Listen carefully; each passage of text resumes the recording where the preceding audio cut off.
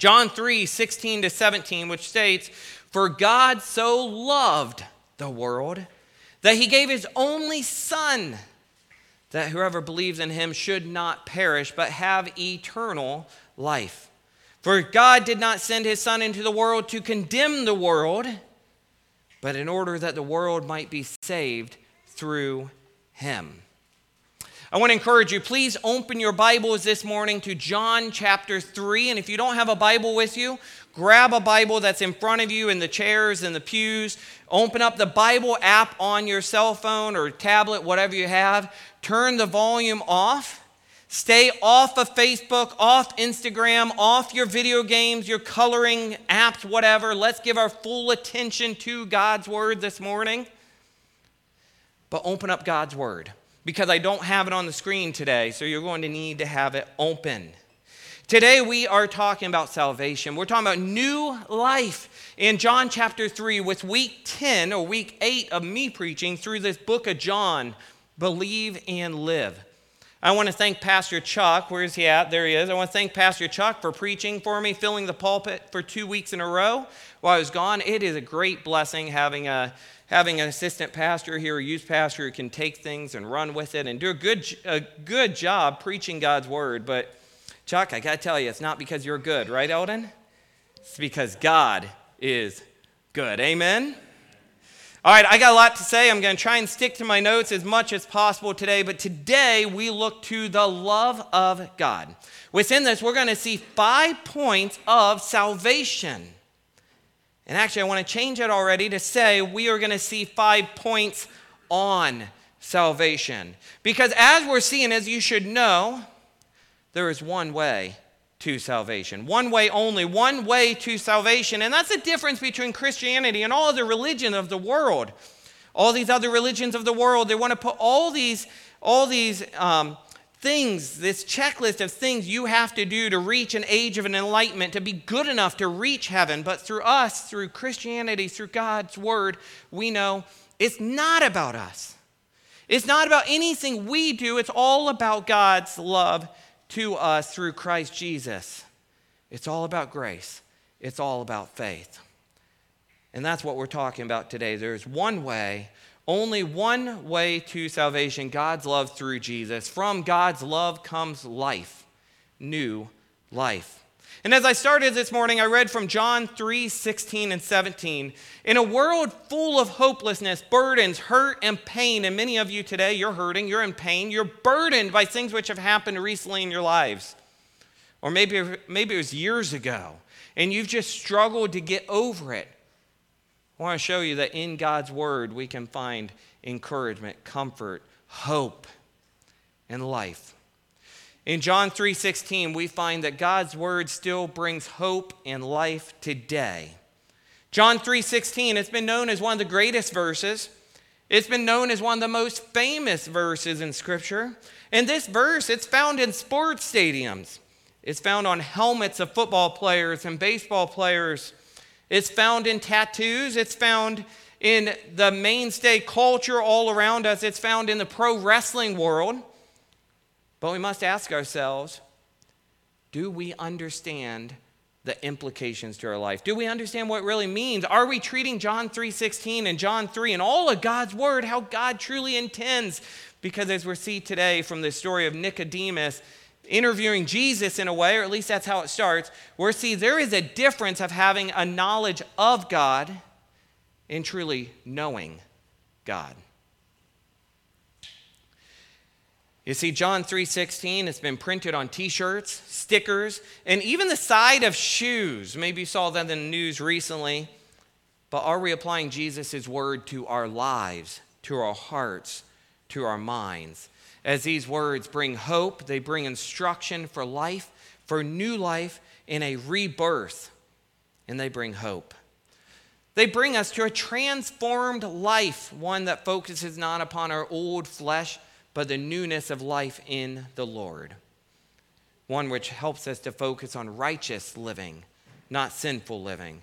There is one way, God's love, Jesus, rebirth. There's one way to heaven, one way to the Father, That's through Jesus. Speaking of one way, and before reading the story here found in John chapter 3, I have an illustration I'd like to share with you. You see, we just got back from Florida, and on the way back, we made a bit of a road trip. We drove, in fact, that started on the way down. We took 4 nights to get all the way down to Florida, took our time. Part of that's having a baby. Part of that's just saying, we're going to take our time and enjoy this trip, not drive 12-hour days.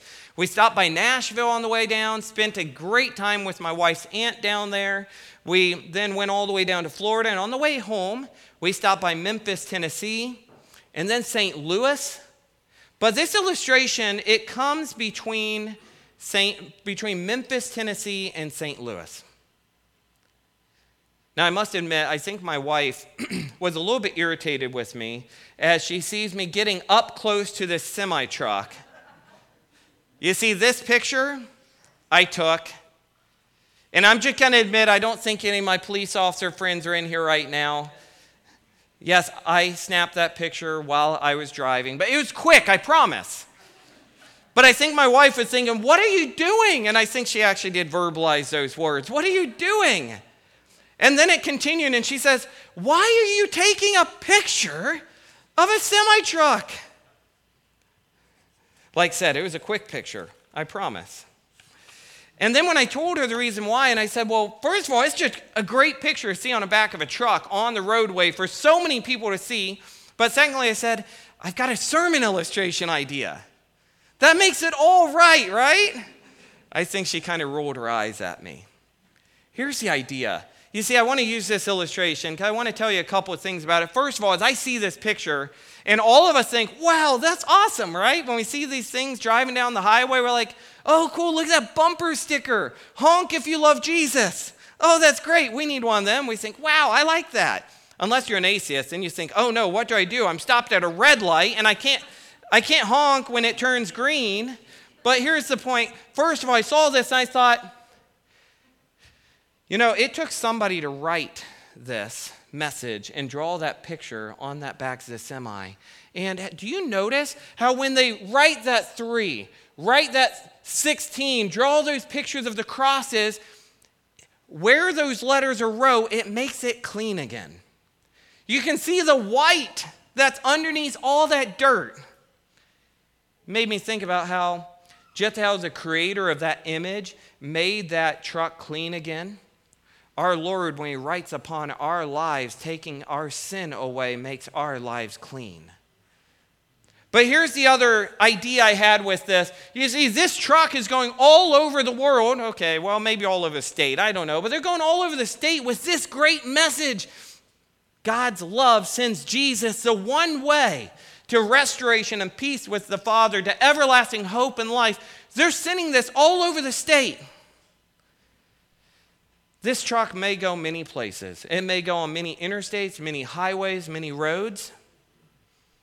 But unlike this truck, we know that we have one road to follow. And God gives us that road to redemption, to instruction for righteous living, to hope, to life, to future through Jesus. Jesus wants to write on our life just like that creator of that image wrote on the life of that semi-truck. And that might be a far stretch of using that illustration, but I think that's powerful. There's one way to salvation, one way to peace with the Father, one way to hope and life with him forever. That semi-truck may go many ways, but we need to look at our life and make sure we're going one way, and that's with Jesus. Follow his lead. Follow God's righteous way of living everywhere we go. From God's love comes life, new life through Jesus. Please follow along. Let's read from John chapter 3 about this new life. I don't have it on the screen again, so please follow along. I'm going to try and read my notes as much as possible because there's so much here. But we'll take some steps away from the scripture to talk about it just briefly at times. It starts like this. John chapter 3 verse 1 says, "Now there was a man of the Pharisees named Nicodemus, a ruler of the Jews." And taking a step away, I just want to say this man is known to have been a wealthy, educated, powerful, and maybe even a very popular man. And in verse 2 it says, this man came to Jesus by night. Night. Why night? Let's take a break here. There's many different reasons or excuses or assumptions which might be made on why did Nicodemus come to Jesus by night. Now, you can look at two ends of the spectrum and you can see some negative reasons why he might have come and some positive reasons why he came to Jesus by night. And maybe there's a mixture of reasons, but here I honestly want to lean on the positive. You see, one negative that people assume or presume or say Nicodemus might have come to Jesus by night because of fear. What did we just read about him? He is a Pharisee, a ruler of the Jews, and maybe he didn't want to be seen in the daylight with Jesus. But then on the other side of the spectrum, when we look to why might he have come, maybe for good reasons, maybe it's because at nighttime is when the crowds would start to dwindle. The crowds would start to go home. The crowds would go get a meal or go back to their families, and Nicodemus could actually come close to Jesus and be heard. Or, there's one other I'd like to share with you. You see, more from a historical context, he may have waited till night, as this was a time often reserved in the coolness of night when theological discussions of the time would happen. Teachers would come together and talk about the law. So it could be a mixture of any one of those, but I do think all points are valid. I definitely think it's valid that if Nicodemus wanted to have this deep discussion with Jesus, he would wait till there would be no interruptions. Let's get back to the text. It says, this man came to Jesus by night and said to him, Rabbi, we know. Notice that those words, they say, we, Rabbi, we know. So I think Nicodemus, at least to start with, isn't just coming of his own accord. He's coming from the Pharisees as a group. Maybe he was already feeling convicted and saying, we need to go talk to this Jesus. Or maybe he was pushed into it. Maybe they drew lots, and he just had the short straw. We don't know. But he says, we know, as he's speaking from a group. But he also comes to Jesus saying, Rabbi, a term of respect. They knew there was something great about this man, Jesus, but they didn't truly have a right image of who Jesus was, of who Jesus is. He continues on and he says, Rabbi, we know that you are a teacher come from God, for no one can do these signs that you do unless God is with him. And Jesus answered, and notice Jesus' answer kind of totally changes the direction of the conversation, but I think it's because of chapter 2, we'll read that Jesus knows what's in the heart of man. Jesus knows man, he knows exactly what's going on in this conversation. Jesus knows exactly what Nicodemus needs and what all of us need, and that's new birth, new life. Let's read on. Jesus changes the direction. Rabbi, we know that you're a teacher come from God, for no one can do these signs that you do unless God is with them. And Jesus answered him, truly, truly, I say to you, unless one is born again, he cannot see the kingdom of God. Now, again, notice, where'd this come from, huh? Nicodemus wasn't asking about being born. Jesus knew there was a greater need in this conversation, and he was going to direct Nicodemus to this need. Nicodemus says to him, how can a man be born when he is old? Can he enter a second time into his mother's womb and be born? Jesus answered, truly, truly, I say to you, unless one is born of water and the Spirit, he cannot enter the kingdom of God. That which is born of the flesh is flesh, and that which is born of the Spirit is spirit. Do not marvel that I said to you, must be born again. The wind blows where it wishes, and you hear its sound, but you do not know where it comes from or where it goes. So it is with everyone who's born of the Spirit.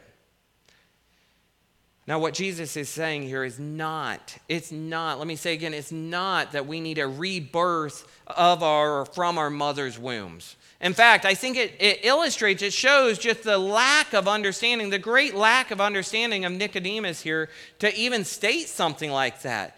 To say, what are you saying, Jesus? That we must be born of our mother's womb? Isn't this impossible? What's going on? This is crazy talk. Let's use our brains. There's more to this discussion here.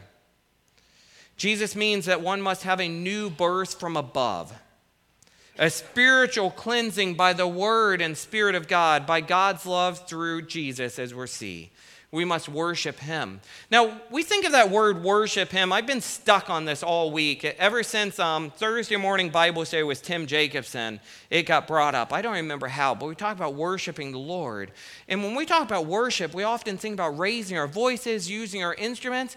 But the true meaning or a meaning of worship is to bow down. That's what we need to do for the Lord. We bow before the Lord. Bow before Jesus as Lord. Let's read on. Nicodemus said to him, verse 9, "How can these things be?" And Jesus answered him, "Are you the teacher of Israel, and yet you do not understand these things?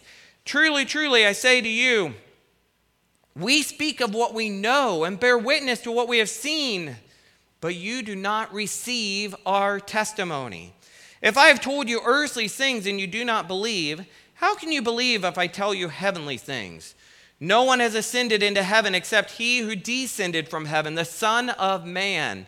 And as Moses lifted up the serpent in the wilderness, so must the Son of Man be lifted up, that whoever believes in him may have eternal life." Notice there's one way. One way. Again, that's the main idea today. That's what we're seeing. There's one way. God's love brings life to us through Jesus. One way. And he's saying, just as this story from the law, from the Old Testament, from the book of Numbers, Moses lifting up the serpent to save the people, and that's a whole sermon itself. I encourage you to look it up. But the people had turned away from God. And God told Moses to make this serpent out of gold, to lift it up. And when they would look up to that, they would remember to turn their eyes back to God, and they would be saved from their serpents. Well, in the same way, Jesus must be lifted up. We must turn our eyes to him. We must bow to him in worship. We must turn our faith to him and be saved from our disease, from the serpents of our life, from the diseases, from the venom which kills us, which condemns us. Let's read on. There's so much here, like I said, but I must stay focused to get to those 5 points on salvation. Now we reach the famous section. Let's read this again. "For God so loved the world, they gave his only Son, that whoever believes in him should not perish, but have eternal life. For God did not send his Son into the world to condemn the world, but in order that the world might be saved through him. Whoever believes in him is not condemned, but whoever does not believe is condemned already, because he has not believed in the name of the only Son of God." There's a lot here, but I do want to point out one thing that we don't point out enough. People are condemning themselves. People condemn themselves when they do not believe in the name of Jesus, when they do not confess in Jesus as Lord. We live in a society which wants to point fingers and say, "Why are you condemning me? Why are you condemning me? How are you any better than me?" We're not condemning. We're not judging. For God's word has already done the condemning, the judging, and told you a righteous way to live, a right way to live. And that's through Jesus and his righteous ways. And without following Jesus as Lord, this world condemns themselves. And we read on here to see it's because they desire the things of the darkness instead of the things of light. We read on in verse 19 saying, excuse me, "And this is the judgment. The light has come into the world, and people love the darkness rather than the light, because their works were evil. For everyone who does wicked things hates the light and does not come to the light, lest his works should be exposed." Preached a sermon once on darkness and light. Darkness conceals, light reveals. That's why so many movies are so dark, because the light would reveal how fake the scene is. The light would reveal what's really there. Well, those living in darkness hate to come to the light. It's hard. And maybe you've been there too. It's hard to walk in the light, because then you can see and others can see how you've been living wrongfully. It continues on. For everyone who does wicked things hates the light and does not come to the light, lest his work should be exposed. And we finish with this verse. But whoever does what is true comes to the light, so that it may be clearly seen that his works have been carried out in God. Now, like I've said over and over again, there is a lot here. I want to encourage you, because we're just spending this 1 week here. 1 week. But there's so much more to the background and the history to who is this Nicodemus guy? And then who does he become? And we'll see that later on in the book of John.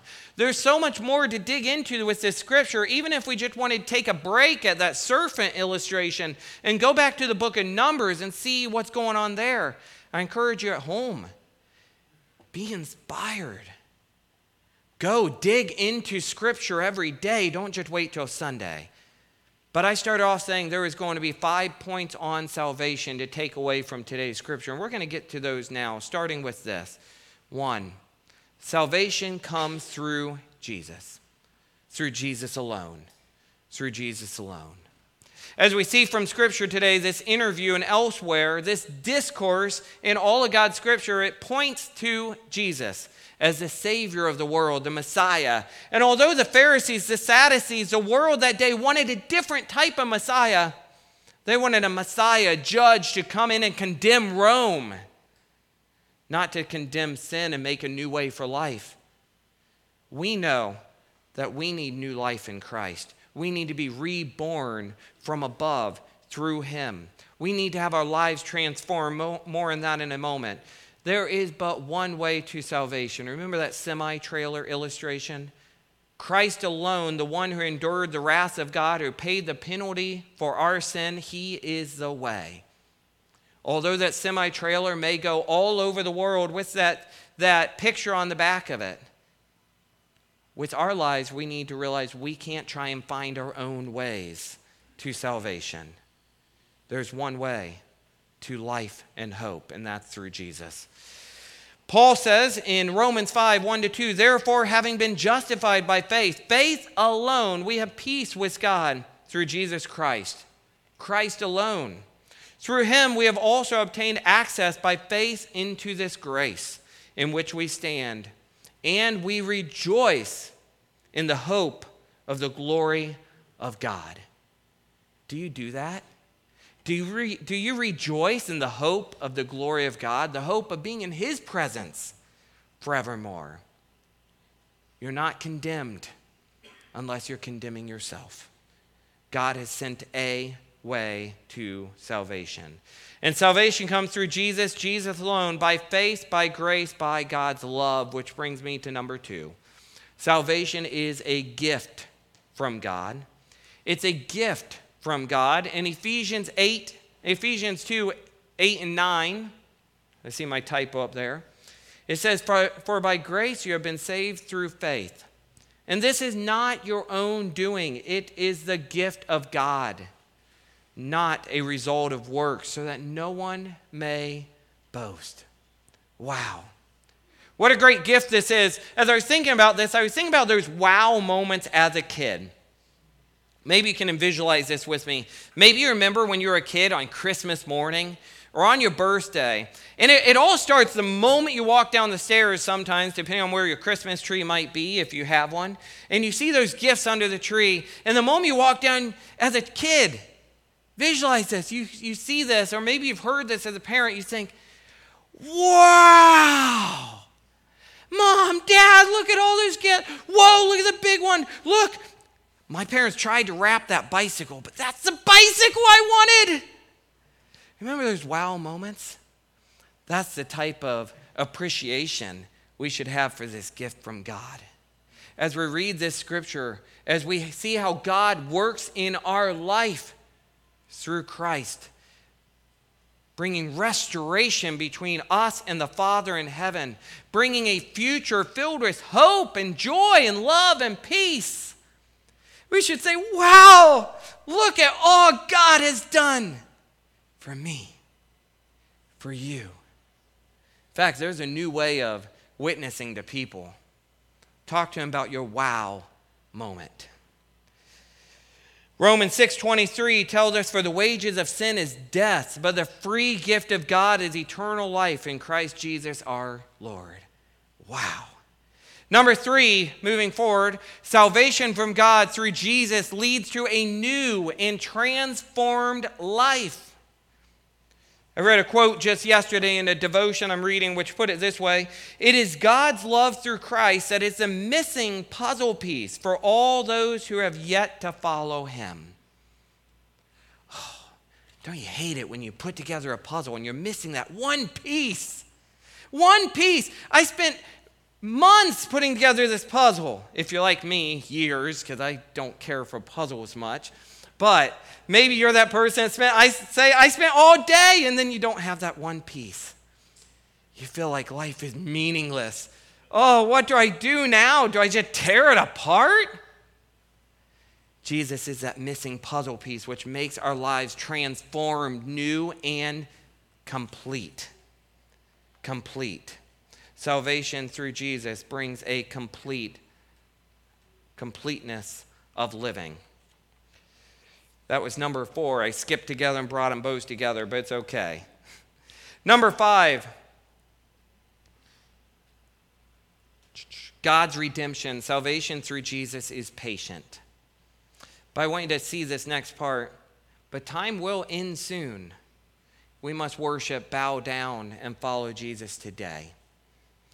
And I want to assume that everyone in here has done that. But statistically, it shows that not everybody has. But you can take it another step and you can say, you know somebody who hasn't. What's preventing us from showing them the love of Jesus? Our own pride, not wanting to feel awkward, being afraid of putting ourselves down and maybe we won't know an answer to a question. We need to start giving a little more control over to God. We need to bow before him and give him all the control. If God wants this person to hear the word and to know the word, he's going to deliver the word through you. And if you make a fool out of yourself, it's okay. Because in reality, you are serving God through doing it. And that is good. 2 Peter 3:9-10 tells us, the Lord is not slow to fulfill his promise, as some count slowness, but is patient towards you, not wishing that any should perish, but that all should reach repentance. But the day of the Lord will come like a thief, and then the heavens will pass away with a roar, and the heavenly bodies will be burned up and dissolved, and the earth and the works that are done on it will be exposed. We live in a period of God's grace, of mercy, of peace. But we should not take that for granted, for the time of judgment will come in like a thief. And we're condemning ourselves. People are condemning themselves when God has given us the way, the only way, the one way to hope and life and salvation through his love, through Jesus. Finally, number 6. Okay, nobody caught on. Number 6, yes, I said there'd be 5 points on salvation, but here's a bonus one. Salvation leads to hope. You're welcome. Yes, I gave you a bonus one. For to me to live is Christ, and to die is gain.